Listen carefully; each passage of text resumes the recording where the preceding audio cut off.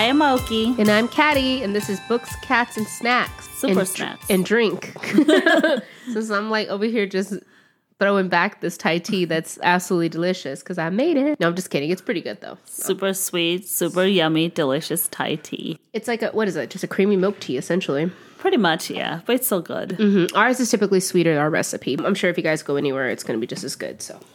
So welcome to our discussion Welcome back. Next Year in Havana by Chanel Clayton. So this was our book to read in May, to discuss in June. This was a Caddy's pick. How did you get into this book? How did you come upon this book? This was a fun read. Yeah, I was at the grocery store mad about Chris not grabbing a damn grocery basket. I having to wait on him.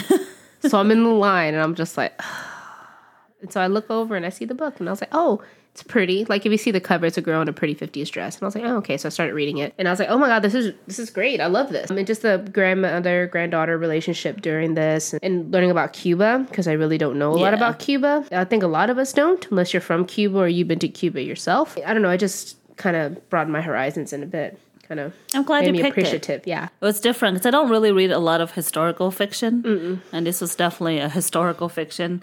And it's also romance too, which I was like, I wasn't expecting as much romance in this, but I was like, you know what? I mean, it goes with the story. I'll bite. Yeah. But before we go into it, and before we go into the cat story, I want to say that I kind of messed up on our scheduling and timeline from the last episode. So last episode was a check-in because we were reading Next Year in Havana, and we were absent for a few weeks. We updated you guys what was happening with my mother and everything. We kind of got the schedules all mixed up. Yep. And the last episode I said, oh, next week we'll talk about a book shout out, and then the week after that we'll do Next Year in Havana. Actually, just totally forget about the book shout out because I just calculated everything wrong. It was the most difficult month I've ever had to face, I would say. But we're back on track, now, definitely. Starting with this discussion. Yeah. We're going to get back in shape for you guys. Sure. Book-like, not book-wise. Book-wise. It's not like we're trying to do like a summer body or anything. God, no. This body's done. It's going to need a few summers to get into shape. Yeah, I'd rather just read indoor. I'm good. I'm just going to read indoors and think about it. We're from Houston, so we like being indoors. It's so hot. It's hot. Jesus Christ, is it hot? Because there's different degrees of hot in Houston, all right? You have you're like, oh, Jesus, it's hot. Then you have oh dear God. And then you have oh, holy hell, why'd I leave my house hot? Exactly. All right? Those are the different degrees. The first one is the May and June situation. The second one's the June, July. And then you have your dead, why do I go outside? I must hate myself in August. And right now we've got the I hate myself in August weather at the end of May, beginning of June. We're like, Jesus, it's not supposed to be 98 yet. This isn't until August, so I'm completely thrown off. And we'll get to the hundreds eventually. We'll get to the hundreds eventually. It's going to be in the middle of July and everyone's going to be like, which, nobody wants to go anywhere anyways because gas is so freaking expensive. So I'm like, yeah, you know what? We'll stay indoors. I'm happy to do it. And read our book. And my cats will love it. Well, let's get to those cats, Gaddy. Those cats. We got to do our cat story before we discuss the book. All right, so this is an Oreo chronicle today. Oreo is the diva, the queen of my house, of course. A friend of mine actually got a new kitten, and she rescued a kitten. His name is Dante. He's super cute, just tiny little thing. He's so cute. I was going to meet up with Leah, and I haven't seen her in a while, and I was like, hey, you know what? I have a lot of things in my house that Oreo, being a diva, never used. I have a bed, a scratcher, a pet carrier. I have food. We get our Chewy box, and there was a damn near a whole case of food that she never touched because she's like, I don't do that. And I'm like, girl. So I had that hanging out. I was like, man, I'm just going to take it all and give it to Leah for Dante. I come over and she's like, are you kidding me? I'm like, I'm not joking. So she has free cat bed that Oreo smelled and never went in. There's a scratcher that she scratched once and never touched it again. There was a cat carrier. She's a little too chunky for that cat carrier, so I have to give it away. She didn't fit in it, so I had to get her a new one because, Oreo's a little extra. She's a little double stuffed. She's a little double stuffed right now. I gave it to Leah, and Leah was so excited. She's like, oh my God, thank you. And, she's sending me pictures daily of Dante, in the carrier, eating, playing with his little stuff. So that's my cat story within a cat story. We need to put Dante on Instagram at one point. Yes, he's adorable. He's so cute. He's so tiny. His little baby neck. I don't even know if they have collars outside. He's so tiny. Aww. But I know they're milk feeding him and stuff because he was he was on someone's Literally, she said she was coming home from work and he was outside on the neighbor's patio and he's just meowing. Just so loud meowing. So I don't know, like, if maybe mom and cat left or maybe he got left behind. I don't know. Because it was just a tiny little stray cat. And she said he came in, he was eating like he's never eaten before. And I was just like, oh, dear God, why do you tell me these things? Like, I want to hear these stories, but then I don't want to, because it just tugs my heartstrings. Right. Like, so Dante is rescued now. He's staying with a friend of mine. So it's, you know, he's great. He's living it up. He's in cat heaven right now. So kitty cat heaven. You get a little bit of Oreo and you get a little bit of Dante today. So nice. Yeah. Well, let's get into this pick of yours, the book by Chanel Clayton. But I'm going to talk a little bit about the author. Okay. She's crazy, like, smart. She's originally from Florida. It says here that she grew up on stories of her family's exodus from Cuba following the events of the Cuban Revolution. She grew up in England, got her bachelor's degree. She also got her master's degree in global politics. And then she even has her doctorate at the University of South Carolina School of Law. Like, what? You did all that, and you're also an author. And I didn't realize that this book, Next Year in Havana, is actually part of a series. There are 4 books. This is the first one. The next one is When We Left Cuba, The Last Train to Key West. And then the last book of the series is called The Most Beautiful Girl in Cuba. If you guys read this book already, you would know that there are 4 sisters, right? 4 sisters, yes. So I figured maybe each book is from sister. Point of view, maybe? I kind of read into one of them. One of them is based in 1933, so I want to say it's like one of their grandmothers or one of their mother, maybe their mom. Okay. I want to say, like, it goes deeper than that, so. Okay. Caddy's going to read about the book first. About the book. Here we go. This is what drew her captivated in. me. Yeah. After the death of her beloved grandmother, a Cuban-American woman travels to Havana, where she discovers the roots of her identity and unearths a family secret hidden since the revolution. So it goes back and forth from Havana 1958, from Grandma Elisa Perez's point of view, and then goes into the other point of view from Marisol Ferreira, who was in 2017. Chapter 1, it's Elisa, Havana, 1959. How long will we be gone? My sister Maria asks. So I think what you should do, honestly, before we get deep into this book, especially about Cuba, which we're not going to be talking politics on this episode or anything, but we are going to insert a little bit of it because of the book itself. Because it carries a book. There's reasons why this goes in the book. Yeah. I feel like there are 2 different main characters. One main character is Cuba by itself, and the other main character is actually the Perez family. Yeah. Because even though we follow Elisa and we follow Marisol, we also get to know the rest of the family. So I think you should talk a little bit about the Perez family. Okay, because so that has a lot to do with the characters. So it starts off in 1958 in Havana, Cuba. We are introduced to the Perez family. The Perez family, they're a really affluent family, like debutante society, elite family in Cuba, in Havana. They're sugar barons, pretty much. This comes from sugar money. It's a long line of it. And if you guys have ever read into the history of sugar plantations in Cuba, it's pretty much on the backbone of slave labor. Okay. It's on the backbone of, pretty much workers not being treated correctly. You're profiting off the strains of others, pretty much. So that's why they were always targeted in this book, because of that reason. Right. So the Perez family, they come from a long line of sugar. So you have the Perez family, you have Mama Perez, you have Daddy Perez, and you have the sisters. There's 4 sisters, and it's Isabel, who's the first sister. Right. She's the oldest sister at 23. She's the oldest sister. And it's a big deal. And the reason why we know their age is because the mom is trying so hard to get these girls married. You have Beatriz, who is the second oldest. She is 21. She's the feisty, She's fiery, a rebel. Rebel. She's beautiful. She's the beauty of the family, is Beatriz. Then you have third in line, which is Elisa, who is our main character here. Elisa is 19. She's at that age where she knows what's expected of her, but at the same time, she's wondering what else is there. There's got to be something else. Right. And I feel like she's also focusing on the fact that she's older and younger at the same time. Yeah, because she's looking at her older sisters and what they're wanting to do, or especially her oldest sister who wants to be married. Yeah. and has somebody in mind to be married. And then she still has a younger sister, that Maria, who... She's like 13. Right. So Elisa is still like, well, I'm the younger one, kind of, but I do have a younger sister, too. She's on that cusp of, all right, which way...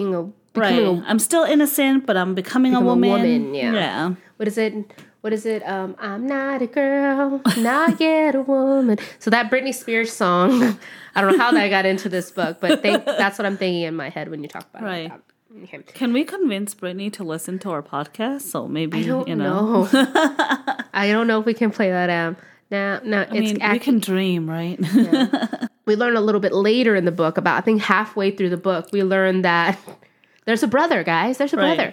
Actually, Caddy, we didn't know that the brother existed to page at least like 65 pages in. Okay. It's not quite exactly half there.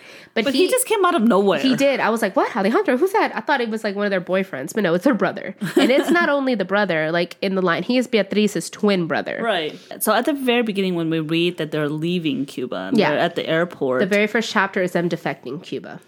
Right, they're going to Florida. Yeah. And one beautiful thing that this author does and that she does so well is she is so good at imagery. You feel, you can picture it. You can picture what they're wearing. You can picture what everything looks like around you. And how they feel.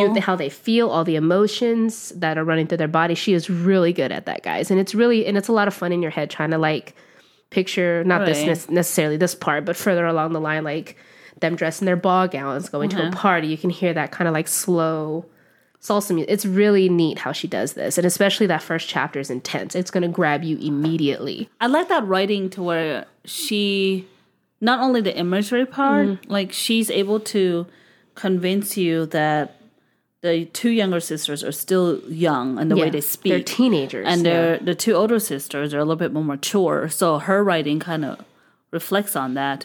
But once again, like you're saying, that first chapter really grabs you.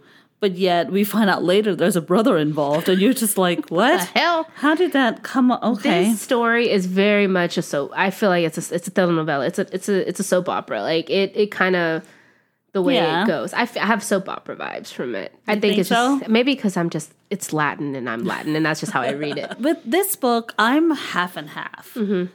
Like I'm not all in exactly, but I'm a little bit more than you are, for sure. I really enjoy reading about Cuba, the beauty. I really enjoyed reading about the history and the anguish and the anxiety.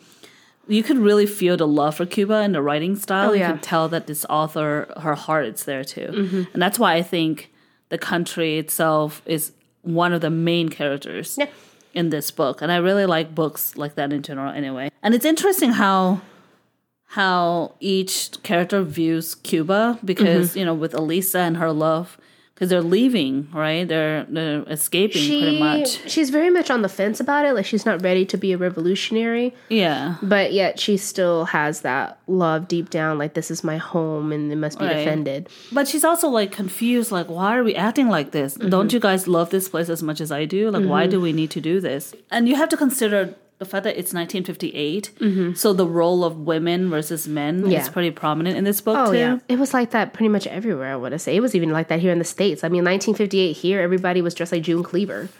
All the moms were at home. Like, it was just that time. It was whether it was here, whether it was there. If you were a woman, you were meant to be a wife, you were meant to be a mother, and that's what you did. And you enjoyed it because that's what the following of your role. And she's at that age where she's like, maybe I want more. So there's a part in the book that I really, really liked of the author's description of Havana. This is at the very beginning of the book. So while we're getting pulled into the beauty of Cuba, the beauty of Havana, yet in the meantime going through his revolution, the author added in, Havana is like a woman who was grand once and has fallen on hard times, and yet hints of her former brilliance remain.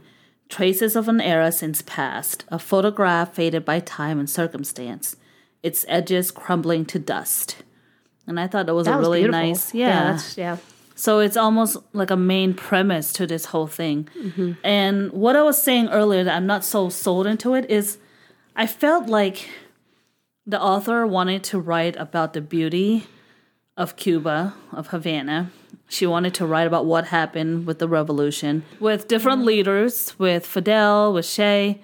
I feel like she wanted to pretty much inform us of all this and the beauty of all this. But then she added in a little story to where it just kind of wants to move you along. But I wasn't sure if the characters that she added in were that convincing. If you just wrote a book and told me the amazing lives of Cubans, things like that, I think I would have really enjoyed it. But then that would have been just a kind of a history book. It would have been a nonfiction, I guess.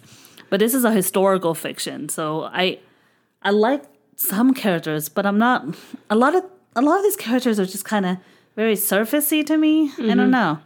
Maybe the more we talk about this, I will enjoy it more. We'll see. Because this happens to us a lot. Caddy and I sometimes would be like, we're okay with the book, and then we talk more about it. We're like, we love this book. Yeah, I tell her about it because she points out things, I point out things, and then we kind of just end up where we are. Because ultimately, we're just two chicks reading books, reading a book. Typically, we pick one character that we really enjoy reading about, and we're usually the opposite. Which one is the one that you really stick to with? Oh, Beatriz, of course.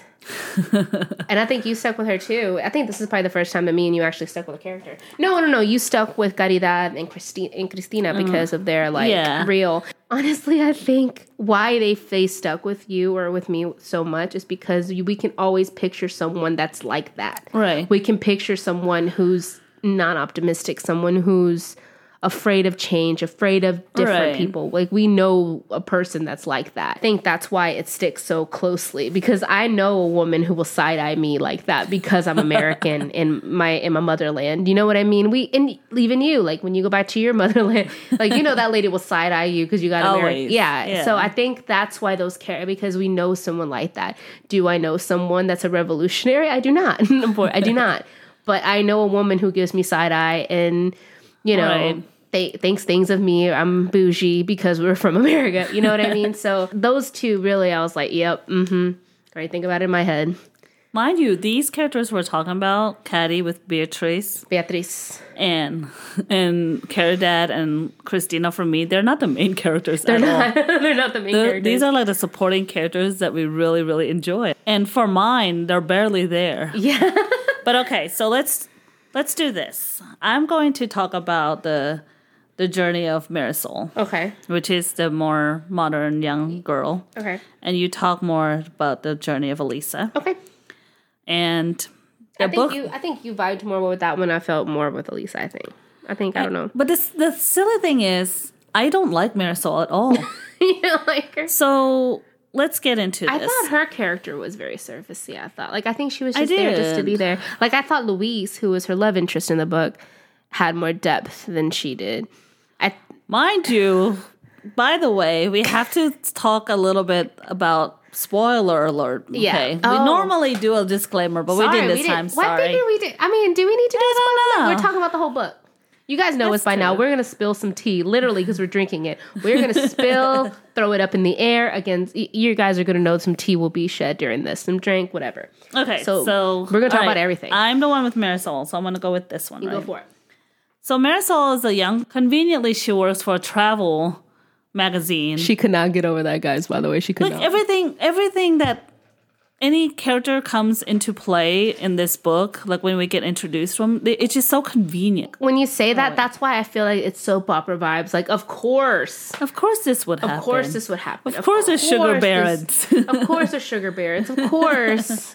Of course we're going to read about this. Everyone falls in love in a week in Havana, Cuba. That's how it works. Okay, so Marisol, she works for this travel magazine. And it's just... she's the granddaughter. She's like the girl in this super rich sugar baron. They're like, I have a private plane rich, y'all. That's how they are. Yeah. So her grandmother had passed. Elisa had passed, yes. Right, because we're in a modern timeline at this point. Mm-hmm. And she has her grandmother's ashes. And she's very, very... Her grandmother pretty much raised her. Right. Yeah.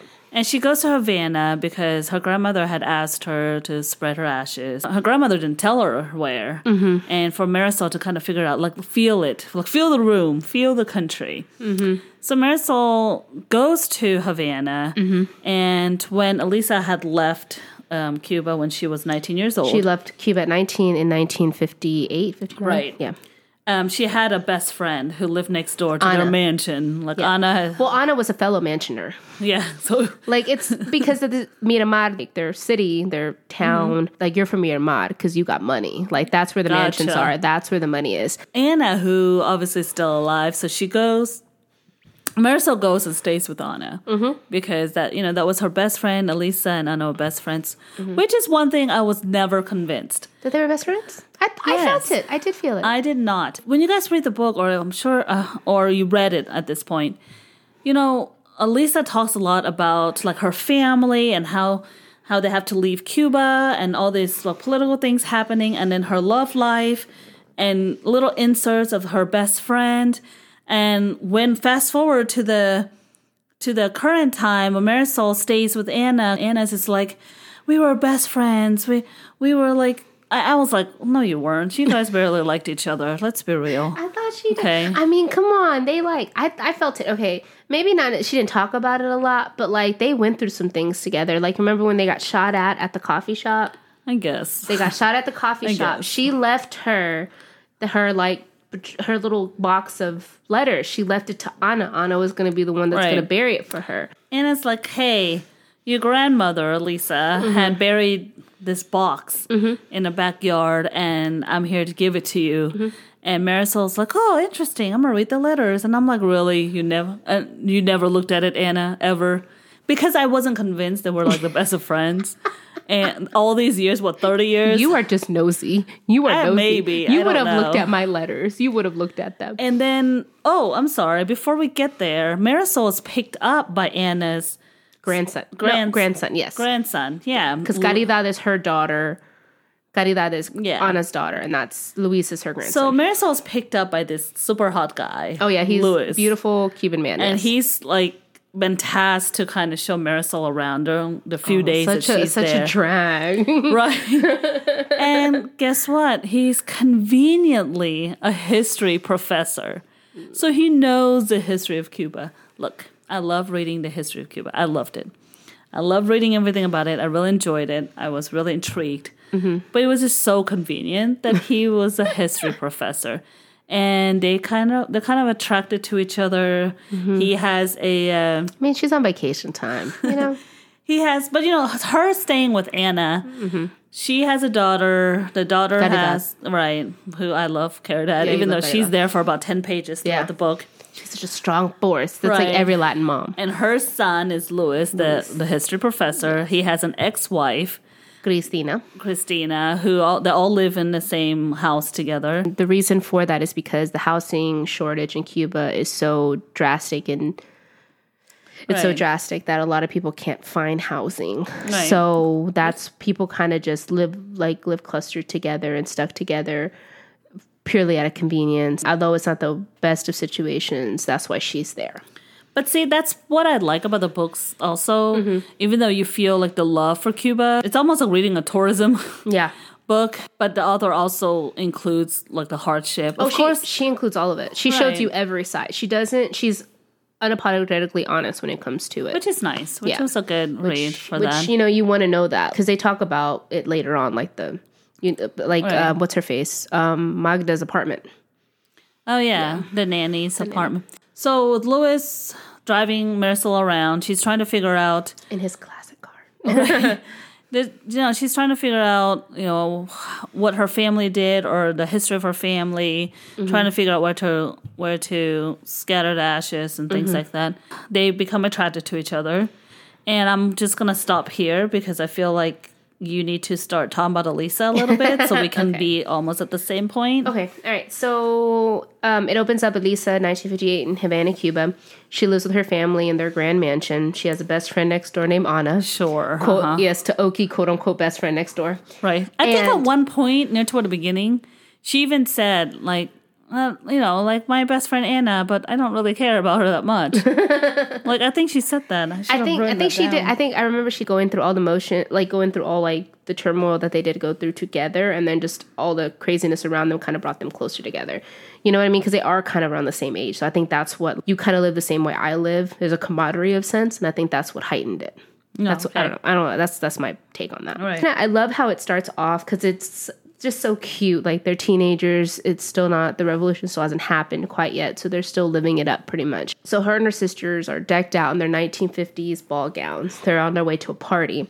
Right. But since of a friend and a friend. And they tell you like a friend of a friend of a friend, a friend named Guillermo, and that's his party, which I love it because what party haven't we been that does that? Because they are like the sugar baron's daughters, especially around that time, there's also a sense of family that you don't speak out with your family. Everything is about your family, and also your reputation is very important because of how you're viewed by everyone else in the city, country, whatever, reflects on your family. So if you are a pretty rich girl in the nice part of town, you don't go slumming anywhere. And that's why at 23, 21, 19, and 13, they have a nanny. They have a lady who looks over them. She's the one that walks with them through town because being seen as a woman walking through town is, I guess, considered to be like a loose woman. Like, you don't do that. They have their nanny named Magda. And so they're trying to sneak out of the house because it's like late. They can't be out. I past like 9 o'clock and they're showing their ankles. And so they're trying to like creep out the house, and like one of them starts the car like down the street, and they're all trying to like get out, but they're all wearing heels. So it's like clicky clacking out the house. And then like one of the sisters like, I don't give a damn. And then one of the sisters like, shh, I gotta go see my boyfriend. You get to see their personality, which is nice. It's so cute. And it's like, and it's a real sweet little image of them like sneaking out of the house, and they have to like tell their little sister to go to, because their little sister's always like telling on them, so they have to like pay her. Like they gave her like earrings, shoes, like smart girl dresses. They've given her so much stuff just to keep her quiet. And so they're like, we gotta get out of here with a little narc. They get in the car, they go to this party. Just picture it, like big ballroom sort of situation, 1950s. There's probably smoking because there's cigars hella everywhere. There's alcohol, cute dresses, cute, pretty tan men, all the whole thing.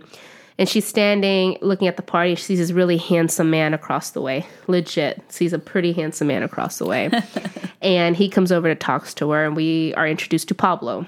Right. Pablo, we don't really know too much about Pablo. He's very mysterious. He's a 30-year-old lawyer, and I was kind of weirded out by the fact that she's 19 and he's 30. That really threw me for a loop. I was like, she's too young for you, bro. But I guess it's the romanticism of the time. But it's another convenient thing. Like, it just so happens. Well, it's a soap opera. It's love at first sight. Like she's never really been in a heavy duty relationship. It's very surfacey, very like calling cards. You kind of meet with them with your chaperone sort of situation. I don't think she's ever really been alone with the man before until that night when she was at the party with Pablo. And there comes a point where he like fixes the back of her dress, and she talks about like losing her, like, whoa. Whew, he touched my neck. And there, and then now she's like, you can't be seen this way. What will they think?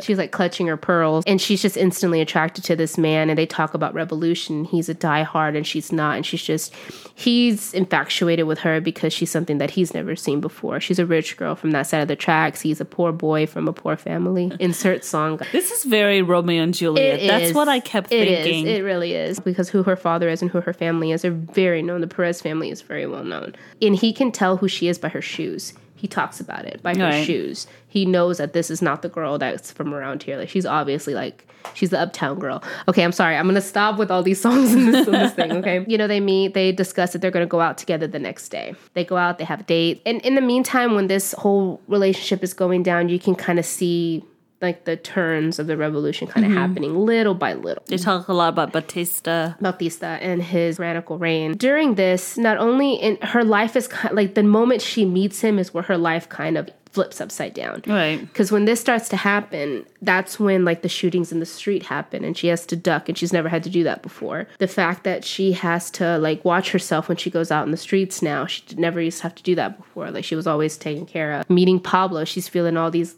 conflicted feelings of like, I shouldn't love this guy. He's completely wrong for me. He's on that side. He's trying to pretty much overthrow everything that my family court believes in. Pretty much all his political views are against her family. And one thing that you don't go against your family. Pablo doesn't, once he decided to become a revolutionary, his family pretty much disowned him. They're like, you're not my, I think they disowned him, like, you're not my son sort of situation. So he was like, all right. So it's, when he meets her, she's his family. Like, he falls in love with her. Right. Because she's this sweet, and it's really sweet in there. He's like, in all of my life, there's nothing but turmoil, but you are like my one bit of happiness. You're my family. And who wouldn't fall for a man who says that? So I think part of this book, though, because there's so much turmoil politically that she adds in a love story, like a romance, even though there were times I kind of rolled my eyes because I'm like, really, you guys fell in love already? But sure. But it's nice to see like little beauties come out of it. And I think part of Elisa's thing with him is that the brother, because their brother Alejandro is similar. Yeah, he's similar to Pablo. Similar to Pablo, yeah. Kind of, they don't know each other, but I think they like know of each other. Like they run in circles. And her family, her dad had totally disowned Alejandro. He was fighting against everything that they believed in. While this romance is going on, you also see that Beatriz is actually aiding Alejandro. That's her twin. That's her love. Right. Like that's her closest thing. She's actually aiding him. So you'll see her periodically like take money from the dad to give to Alejandro. You'll see them give food, and all of the servants, like the gardeners, the maids, they all are in it. So they know when to tell her when to go where. So she pays them a little bit to keep them quiet, you know. Right. Alejandro's kind of coming around, and he's the one that actually tells Marisol, like, this guy is really dangerous and you should stay away from Pablo. And she's, you know, and she's actually like, you've never given me this kind of brotherly advice before. And he's like, stay away from this guy. There's only heartbreak to be seen. It's interesting at this point, though. Like, she grew up with her father being the patriarch of the family, right? Yes. With all this money and with his political views. And he supports Bautista. And then now she has Pablo to consider. And then to coincide with that has her brother, Alejandro, warning her about Pablo. So very Romeo and Juliet almost. Very much so. Very much so. You know. It kind of feels like that too with Marisol and Luis, I think, a little bit. Not as much. It's just kind of more of like a unrealistic relationship. They've been dating, they've been seeing each other and writing letters to each other. That's where the letters come from. It's forbidden for them to be together. So she literally has to like hide, and she's like reading the letters from him because he's always in and out. Like he's in town, he's not in town, doing his thing. His revolutionary thing. There comes a time where he actually gets caught and he is put in prison for speaking out against the regime. So now she has to deal with him being in prison, and she's feeling a hurt that she's never felt before. Like she's on edge. For 2 seconds, she thought that he left her pretty much. Like, oh, well, then this is it. You know, like we wrote our letters, that's it. But then I think it's her brother that tells her, like, hey, he's in prison. So I guess I'll drop it then, because then it starts to get juicy after that. Honestly, there's really not much with whole Marisol and Luis, the modern time, because I feel like the majority of the read on them until the crazy thing that happens near toward the end, it's just them being a tour guide to Cuba. Oh, okay. Yeah. I'll keep going then. All right, so he gets thrown in prison. Elisa's at her wit's end. So she figures out that the only way that she can save him, get him out, because prison for them is pretty much you're going to die at some point. Like you're going to see the firing squad at some point, especially the crimes that you've been committed against. Right. There's no program. There's no like rehab. There's no probation here. She goes to her father and she begs her dad, "Can you please get him released? He's a friend of mine. He needs to be released." You know, at first reading that part and her anxiety, I guess some people will say she was really courageous. I wasn't as convinced. Let me say this. At the beginning, when she was nervous about telling her dad, how is her dad going to take this? How is he going to respond? I don't know, because her dad's already as stressed as it is of what's happening in the country. And she's looking out for Pablo. She just wants to save him pretty much. At first, I felt like, okay, I feel your nervousness. I feel your red flags, what's going to happen. But when the dad responded the way he did, she kind of talked back to him a little bit. And I thought that was a little bit unrealistic. I felt like it was something that the author wanted us readers to root so much for her. She wrote it in a way that Lisa would never say, knowing her character at this point. But Lisa fought back, like argued back with her dad, or she kind of challenged him a little bit. Which I felt like, yay, she's growing up, she's being a strong woman. But it just didn't feel like it flowed that well. It was more... He kind of backed down kind of easily, I thought. Yeah, maybe that was it. Or maybe, he has 4 daughters. He already lost a son, so maybe he has a little soft spot. It didn't seem that way. He did seem to give it up fairly quickly. I thought he was going to smack her across the face, honestly. That's what I thought. I was like, I was surprised she talked back. I felt like the author wanted her to talk back just so she's like a speaker for us as a reader, you know. Like, the readers want to know, what if she said this? When I think truly the character wouldn't have said that. Mm-hmm. But that's just me really nitpicking, you guys. I did enjoy the majority of this book. I think she found, like, for the first time in her life, she's been such a a bird in a gilded cage, like bird in a cage. Yeah. She needed something to root for, something to... Perhaps. And this is a man she loves. So this is the man she loves. After she met him at that party, she was in love with him. One thing, a heavy theme in this book is everybody falls in love in like a week in this book. Oh, yeah. Yeah, I mean, in 1958, I'm like, yeah, I get it. You know, it's that time. But like nowadays, I'm like, let me think about my career. It's like a weekend and in the room, and then you kind of get over it. That's what I feel like. So she talks to her father to help get him out of prison, and he says, I'll do what I can, sort of thing. Right. But he says, when I do this, and if this happens, you are to never see this man ever again. I don't want you anywhere near him. You're not allowed. You have to make me that promise before I do anything. And she's like, of course I promise. She's not going to follow that promise. The minute I read that. Dad, come on. I think Dad just wanted to do that to try to save his. And I think also her father a little bit too. Like his position is slowly dwindling. Like you said, he's the patriarch. He's the main man of this family. But you'll certainly start to see that twist where her mom starts to become the patriarch. It's that turn where it's suddenly he's kind of taking the backseat. Her mom's starting to take it. And the girls are starting to take it. They're like, we got to do something. And he's just... And I think it's just that fall from his pedestal, from his position. Right. He just doesn't know what to do with himself, honestly. He gets Pablo out of prison, and I think he writes her a letter and says, hey, I want to meet you. Can you please meet me? And she's like, of course. So she's going to meet him on the rough side of town where he's staying, like at a friend's house. And, you know... So she goes to his house. You know, they have tea. They talk about their lives. They say goodbye. Oh, no. That's not what happens, people. Of course not. Of course not. She goes to the house and they get it on. That's what they do. And this is the first time she's ever... I mean, hell, right. I think the first kiss with him was probably her first kiss ever, I want to say. Right, probably. Yeah.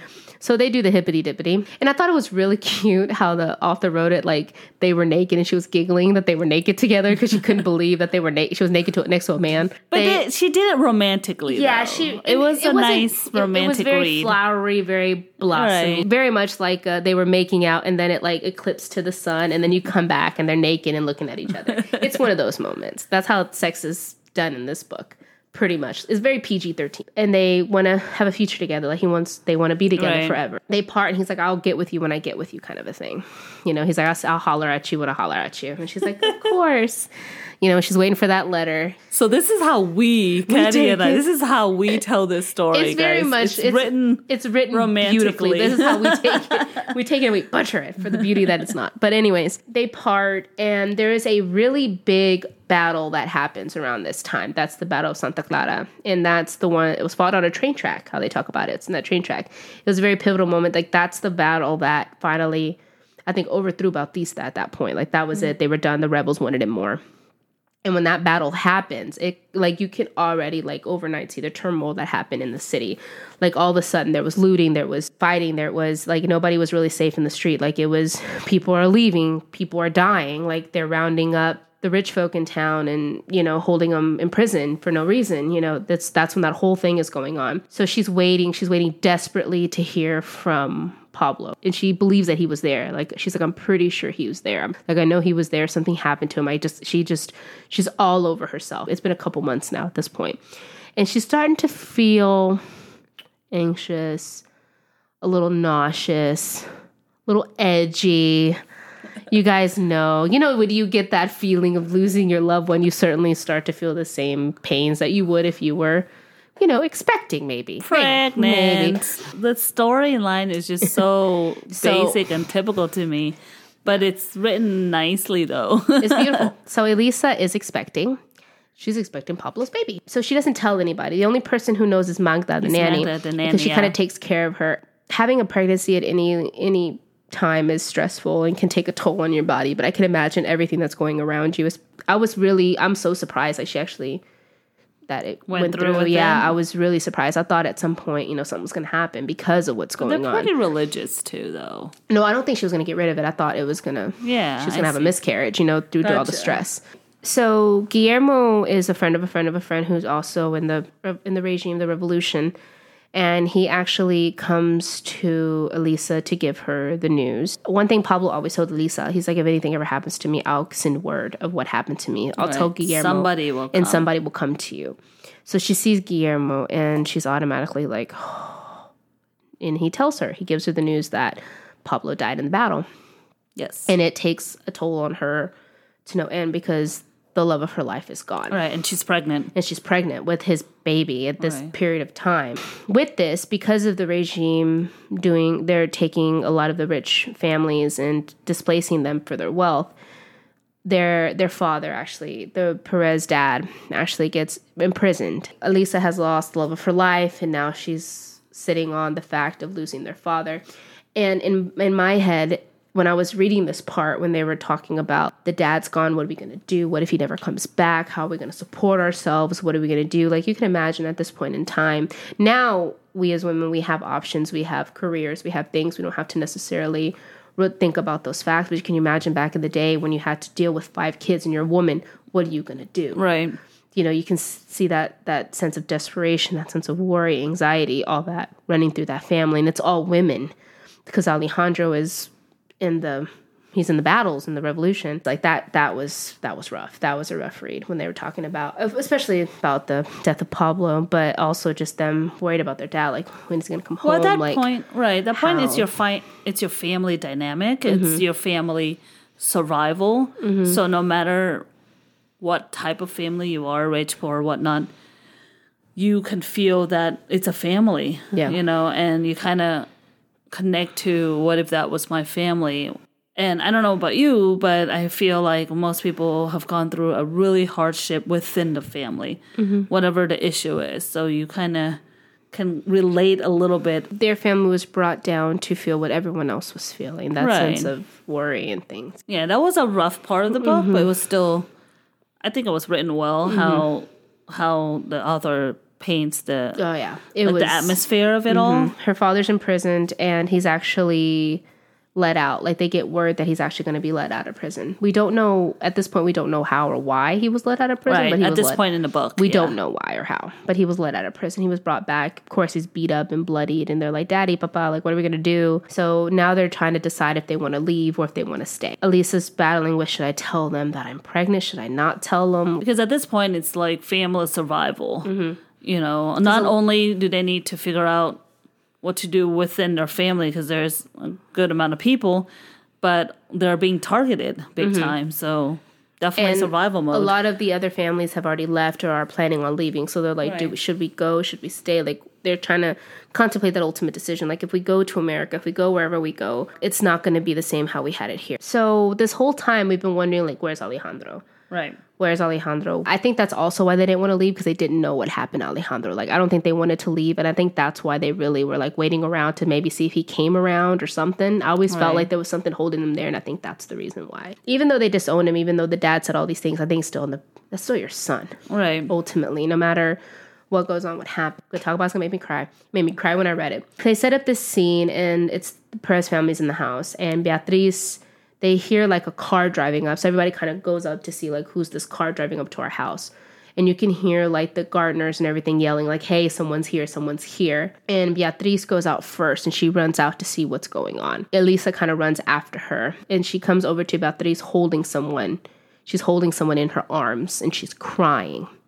And Elisa comes up and she's like, what's going on? And she doesn't say that she automatically sees it because she doesn't look at it completely. I think she looks at it for like a split second, but she doesn't stare.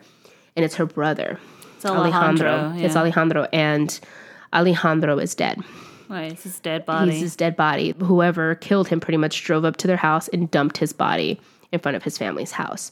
So Beatriz is beside herself. Elisa's trying to keep it together. And they don't want to show it to their parents. They don't want to show Alejandro in the state that he's in to their parents. Nor the little sister. Nor Maria. Like, they want to keep that innocence with them. They like, we can't do this to them. Whenever that's found out that Alejandro did die, I think that was the last, and I think that was it. Like, at that point, that's when they were like, we gotta go. Like, and then it kind of goes back to the very beginning to where they were at the airport. They leave, and it kind of does a full circle of that's where it ends. Like, that's what happened. These are all the events that happened, and now they're on the plane and they're gonna go to the States. Right. And you learn that they do go to the States, they do go to Miami, and they defect. The dad kind of rebuilt the empire. He did. He rebuilt. He didn't have sons, so he was able to give it to Marisol's dad. Right. They gave it to him, and he ran it, and that's why they were able to have money, because they're still rich. Marisol, the modern time girl, the dad, the granddaughter, which is Elisa's son. Elisa's son. Grandpa had lands in America. He had like I think he had like some land already here. So he's like, let's just go to Miami. Let's go to Florida. We'll get there. That's so we can rebuild. He goes, we won't ever be there again, but we'll rebuild. Well, I think we kind of talked about Elisa's timeline, like her story and everything she went through. So it's her pretty much growing up and falling in love, and then Like in the this tragedy span of like months. Like I think it was like Right. 3-4 months. and like the tragedy summer. of Pablo's death, this and that, and then her Alejandro. whole family having to uproot. Before we keep going, there's this little part of the book that I really liked about Alejandro. Well, about what they talk about Alejandro, because Caddy and I are both younger sister of firstborn sons. Firstborn sons. So we're very... It's both of us. We're both the little sister. It's only us and our brother, and he's the older brother that Right. acts like the younger brother. And especially he's a firstborn son in an ethnic family. So that's part of the book. I just like the little phrase that says, having a brother can be a curse and a blessing, which is really interesting. And especially with this family dynamic, there are 4 girls and then the brother. He's the pride of that family. Whether he was firstborn or not, he is the pride of that family. And I just think that, having a brother can be a curse and a blessing. I think it was an awesome part of the book. We felt it. Right. We felt So, like I said earlier, that kind of concludes who Elisa is.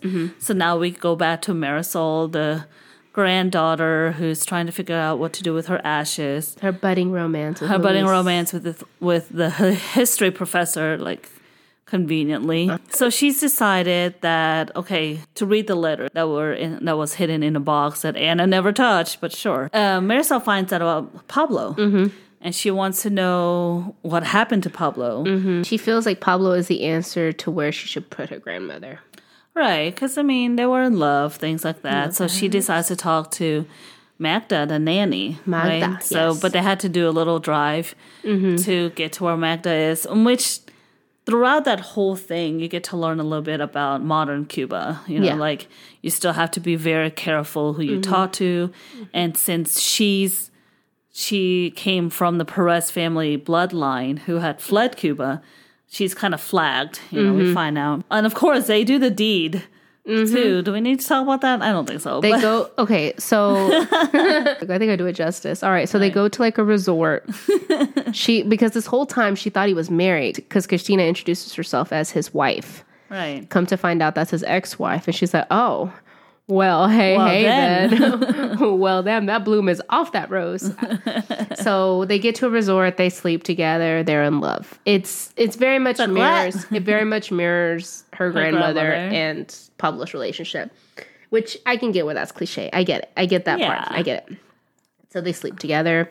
Now they're super in love, and she's like trying to figure out. She's like, you don't do this on vacation, And he's like, he doesn't even know what to do with himself. He's like, I'm in love with this American woman, that's gonna leave me in like at a few one point, days. I think she's like, what's gonna really happen? Like, let's be realistic. and he's here. like, why don't we just enjoy the time that we have? Which means, right now? girl, it's gonna end here. But take your ass back in that plane to America. And then this book turns, man. There was not enough. Right? Like, all right, we went through the tragedy of Pablo's death and the tragedy of Alejandro and all this. Pablo died, yes. I was like, okay. Freaking Alejandro, though, that like got me. That I'm was like, sad, yeah. Sweet Jesus, yeah. So, so then suddenly we're back to Marisol and Luis. So they go and talk to Magda, the nanny, and Magda just kind of tells about the girls, about the family, what it went through. And Marisol's like, oh, okay, cool. Fine, whatever. And then somehow Magda let it drop. Well, because she asked who Pablo was, and That's Magda clears up, and I think she let it slip though. She did, because she was kind of like, and then I wonder what happened to the baby. And then Marisol's like, what baby? That's What? when you drop your book. You're like, oh shit, what page was I on? Baby, yeah. I mean, we knew that Lisa was pregnant, but we kind of didn't know until anyway.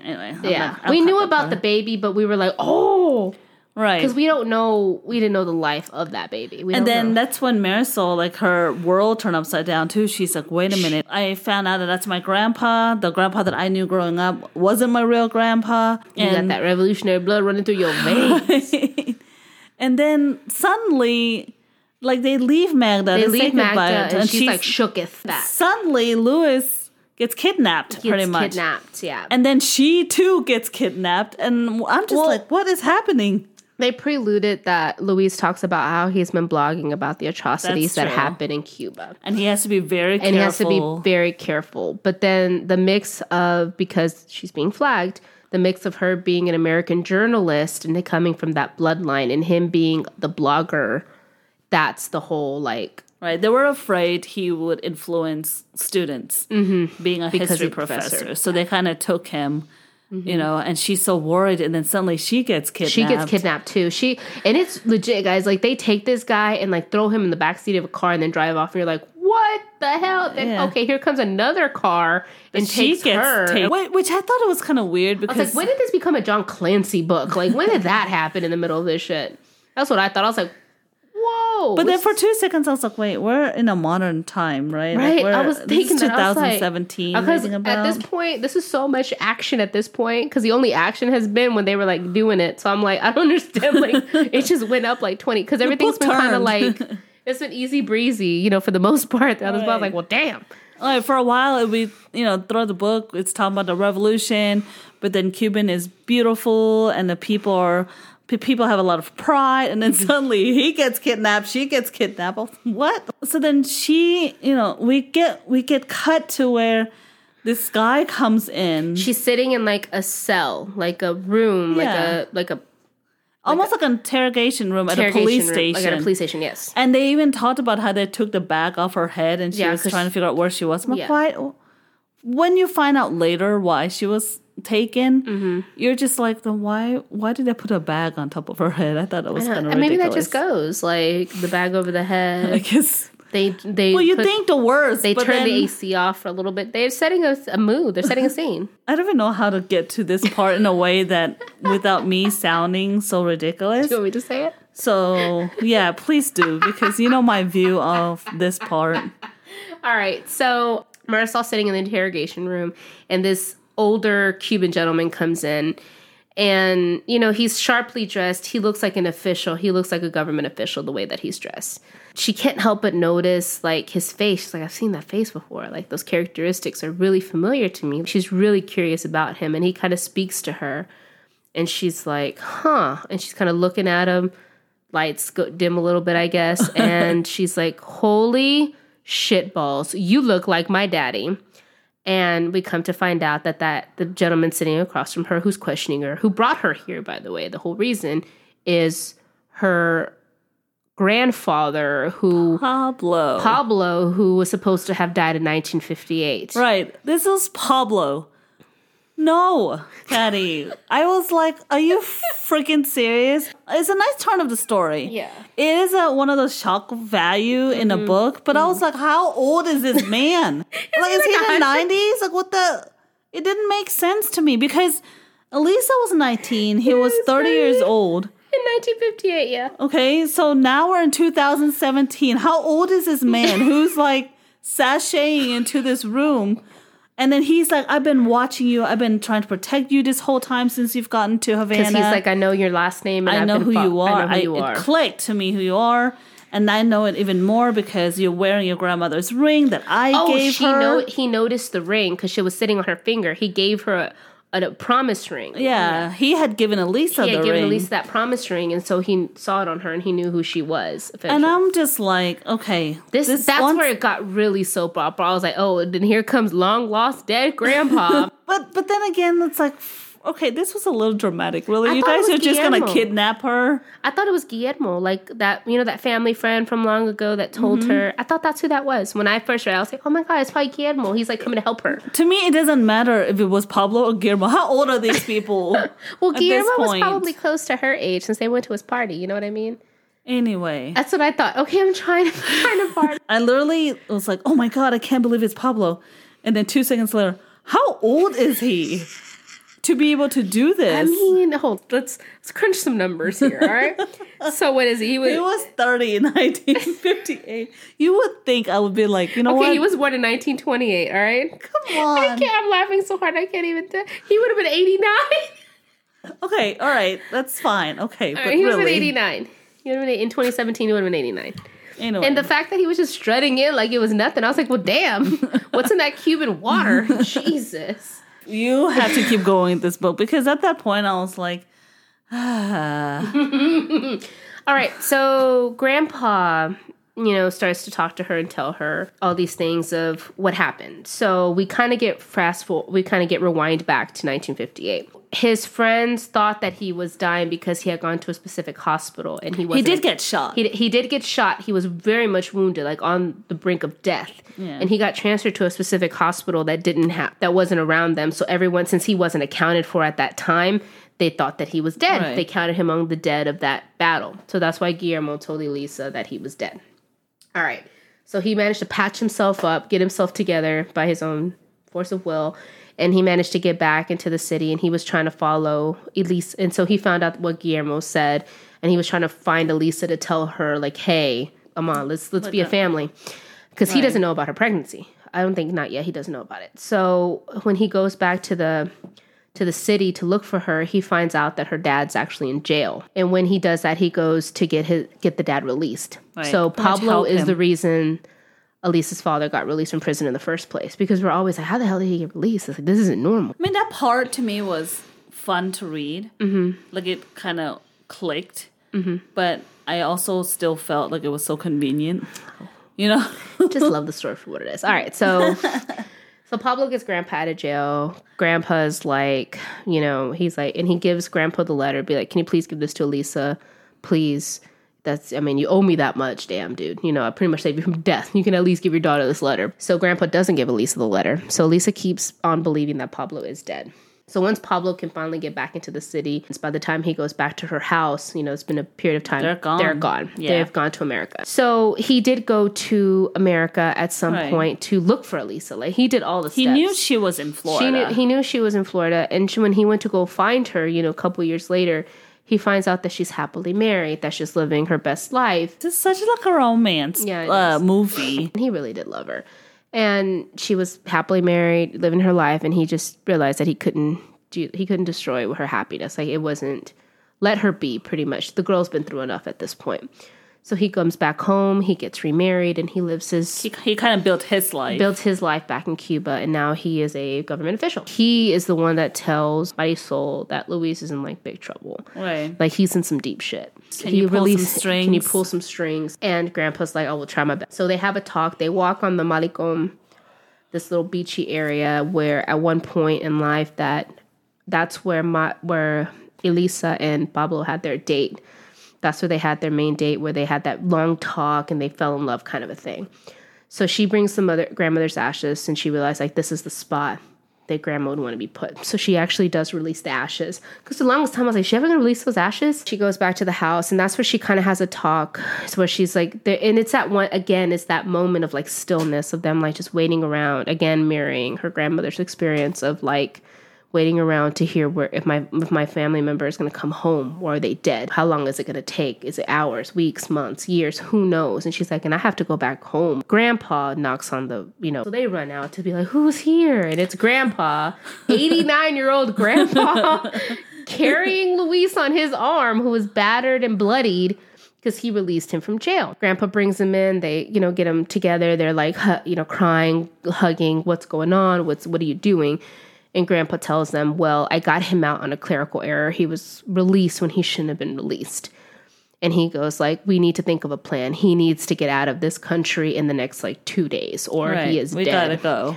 And this family is dead. If he leaves, there's no reason to bother the family. Right. Because they have nothing to do with it. He's a threat. He's the threat. And it's kind of weird because now Marisol's put at the position where she has to take care of him. She has to be the one to I have to do this with him. There's no ifs, ands, or buts about it. Without me, this kid is not going to make it. He's not going to live. Right. And of course, Luis is proud. He doesn't want to take any help from Marisol. He'll take what he can because he's a proud Cuban.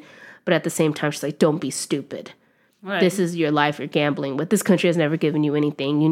What do you need it for? So Grandpa thinks of a plan. He's like, all right, this is the plan. He has schematics, a blueprint, I guess, because he's been, during his thing of drinking and smoking cigars, he thought of this magical plan. Of course. And he's like, all right, listen, check it. You're going to get a flight to Antigua. Okay. And when you're in Antigua, your family needs to charter you a plane because they got charter plane money, y'all. Charter you a plane for here to pick you up and take you back to Miami. Once you're in Miami, you're in the clear. Right. You need to get lawyers. You need to get everything. You'll be fine once you get to America. They can't touch you when you're there. But at the same time, I'm going to acknowledge, he goes, I'm going to throw out any knowledge of this plan, and you are on your own because I cannot help you anymore. My powers only can do so much. If you get caught with him, you both will go to jail for like life, or you both will go to jail or possibly die at this point. This is a big decision. If you're ready to do it, then you follow my plan. If not, you guys go your separate ways pretty much. Of course, it's that turn of, should I do it? Because if I love him, because I've only met him a week, I love him, and I'm going to take him to America with me, the land of the free and the home of the Whopper. Am I going to take him home with me? Or am I going to risk going to jail for the rest of my life over this man I've only met a week ago? And I think it's really nice at some point Luis asked her, are you really truly doing this because you love me? Or are you doing this because you feel obligated at this point to do this with me? Because she talks about, if it wasn't for me, you may not have gotten in trouble, picked up. Yes, you had your blog, but you were also careful about your blog. But now that you have said blog, and then he's like, her and the press blood came out, like it's marrying the two together. Now you're a bigger threat. So. Like, do this out of purely obligation or guilt? Right. Pretty much. But that there's also the part that you like where she talks to Caridad.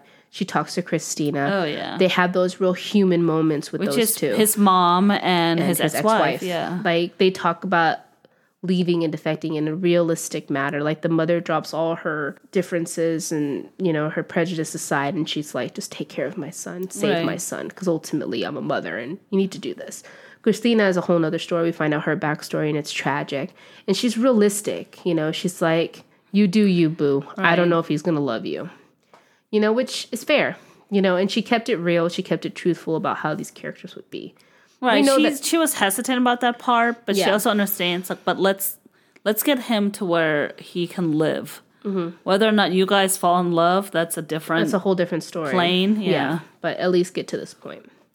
So we go further along, and they do decide they're going to leave together. This is going to be his last moment being in Cuba. She's going to take him with her, pretty much. In this chapter, again, it mirrors the chapter of Grandma at the very beginning of the story. That being in the airport, being scared, sweat dripping down your back, your anxiety, people wanting to talk to her, like, leave me alone. And it's a whole, like, rumble, like a snowball effect of emotions that just keeps going until finally it just burst. So we know that she gets on the plane, she takes Luis, they go to Antigua. Her family manages to get the plane from Antigua to Miami. They get to Miami, they go to the airport. She has her car at the airport in the garage. And I love that she gets in the car with Luis in her own car in Miami, and she just bursts into tears. Like, she can finally have that sense that, I can imagine that relief. Was written well. Yeah. Oh, it was beautifully written. It's an overflow of emotions that once your body doesn't really know what to do, so it's going to get it out any way possible, and it's just tears. Right. It's just like tears of relief, exhaustion, anxiety, all of it just flowing out of her. They decide to have a life here in America. They get lawyers together, immigration, everything to get together to keep Luis here. She does write about how, it goes a couple months later, and they write about how, like, their domestic life is. Like, they're figuring out things together. And I like it's that not part, all just like, they're making love again or something. Realistic things. Like, he likes kind of the same music I like. Cool. He's cooking dinner. Awesome. Like, it's very domestic, how it is. And at first, when I first read it, I was like, oh God, this is such a stupid ending. I hate it.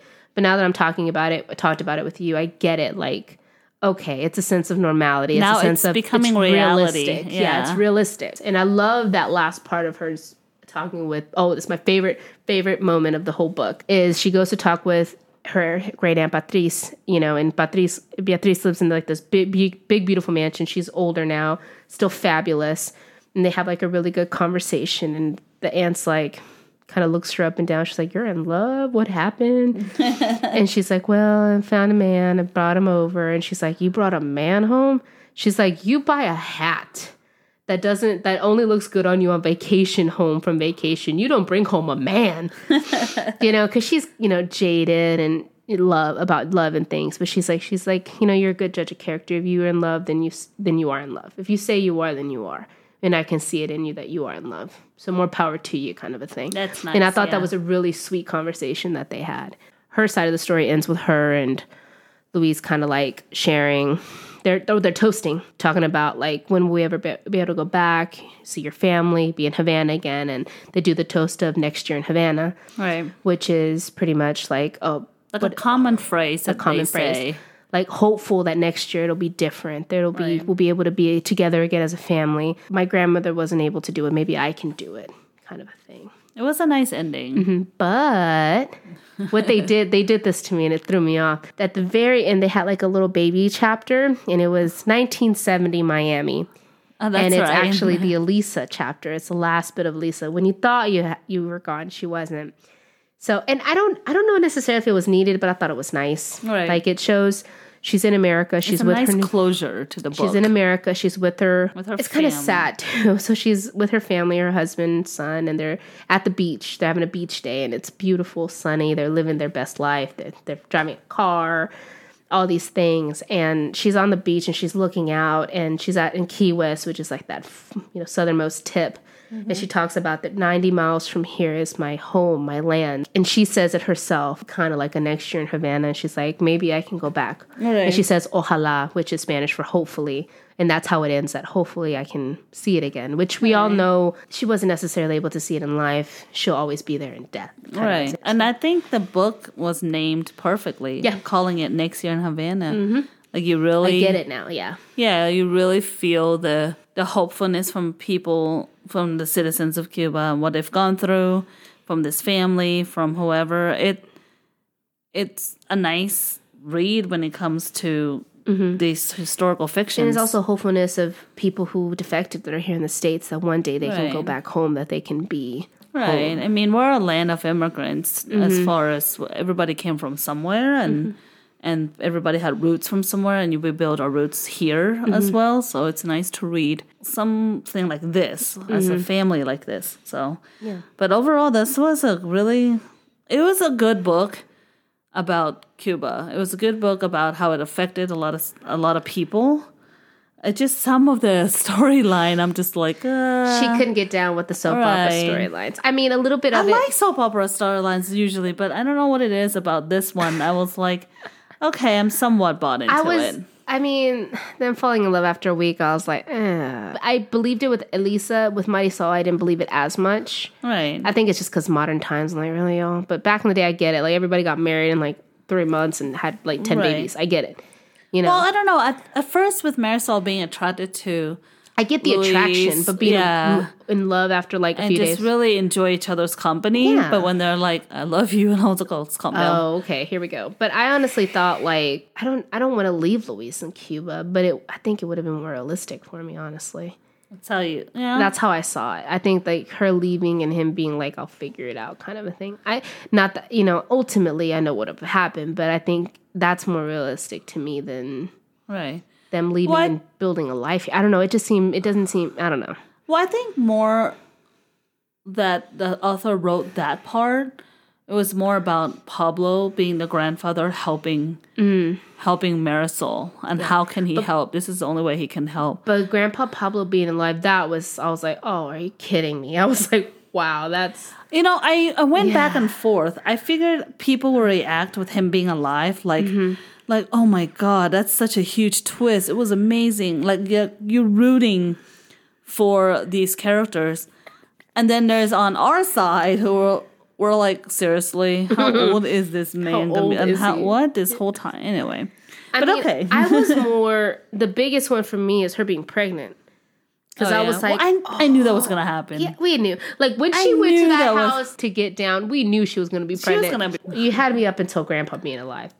I would have liked it better if it had been like Guillermo, like a family friend helping them. That would have been more realistic to me than my dead-ass grandfather just coming back to life. Now I'm like, oh, man. What I wanted to read more was when Elisa was pregnant and they're trying to figure out what's going on. Alejandro. And they don't even talk about her coming out to the parents.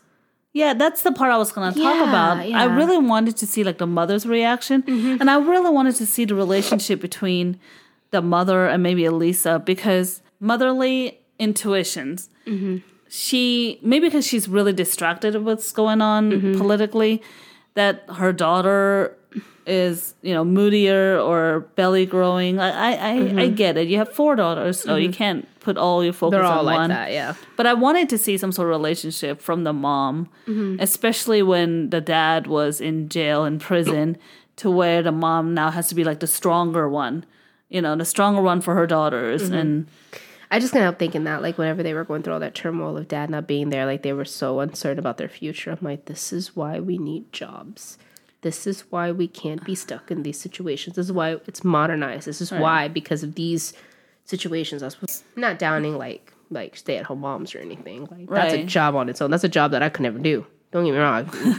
That's a full-time and a half job that doesn't pay you overtime. Like, no thing. Like, that's just not for me. You're a stronger woman for it. But well, a lot of these things that we wish we would know more, maybe it'll be in one of the other books, since it's a 4-part series, That's what I'm thinking, because I think that last one in 1933, I think that's their mom.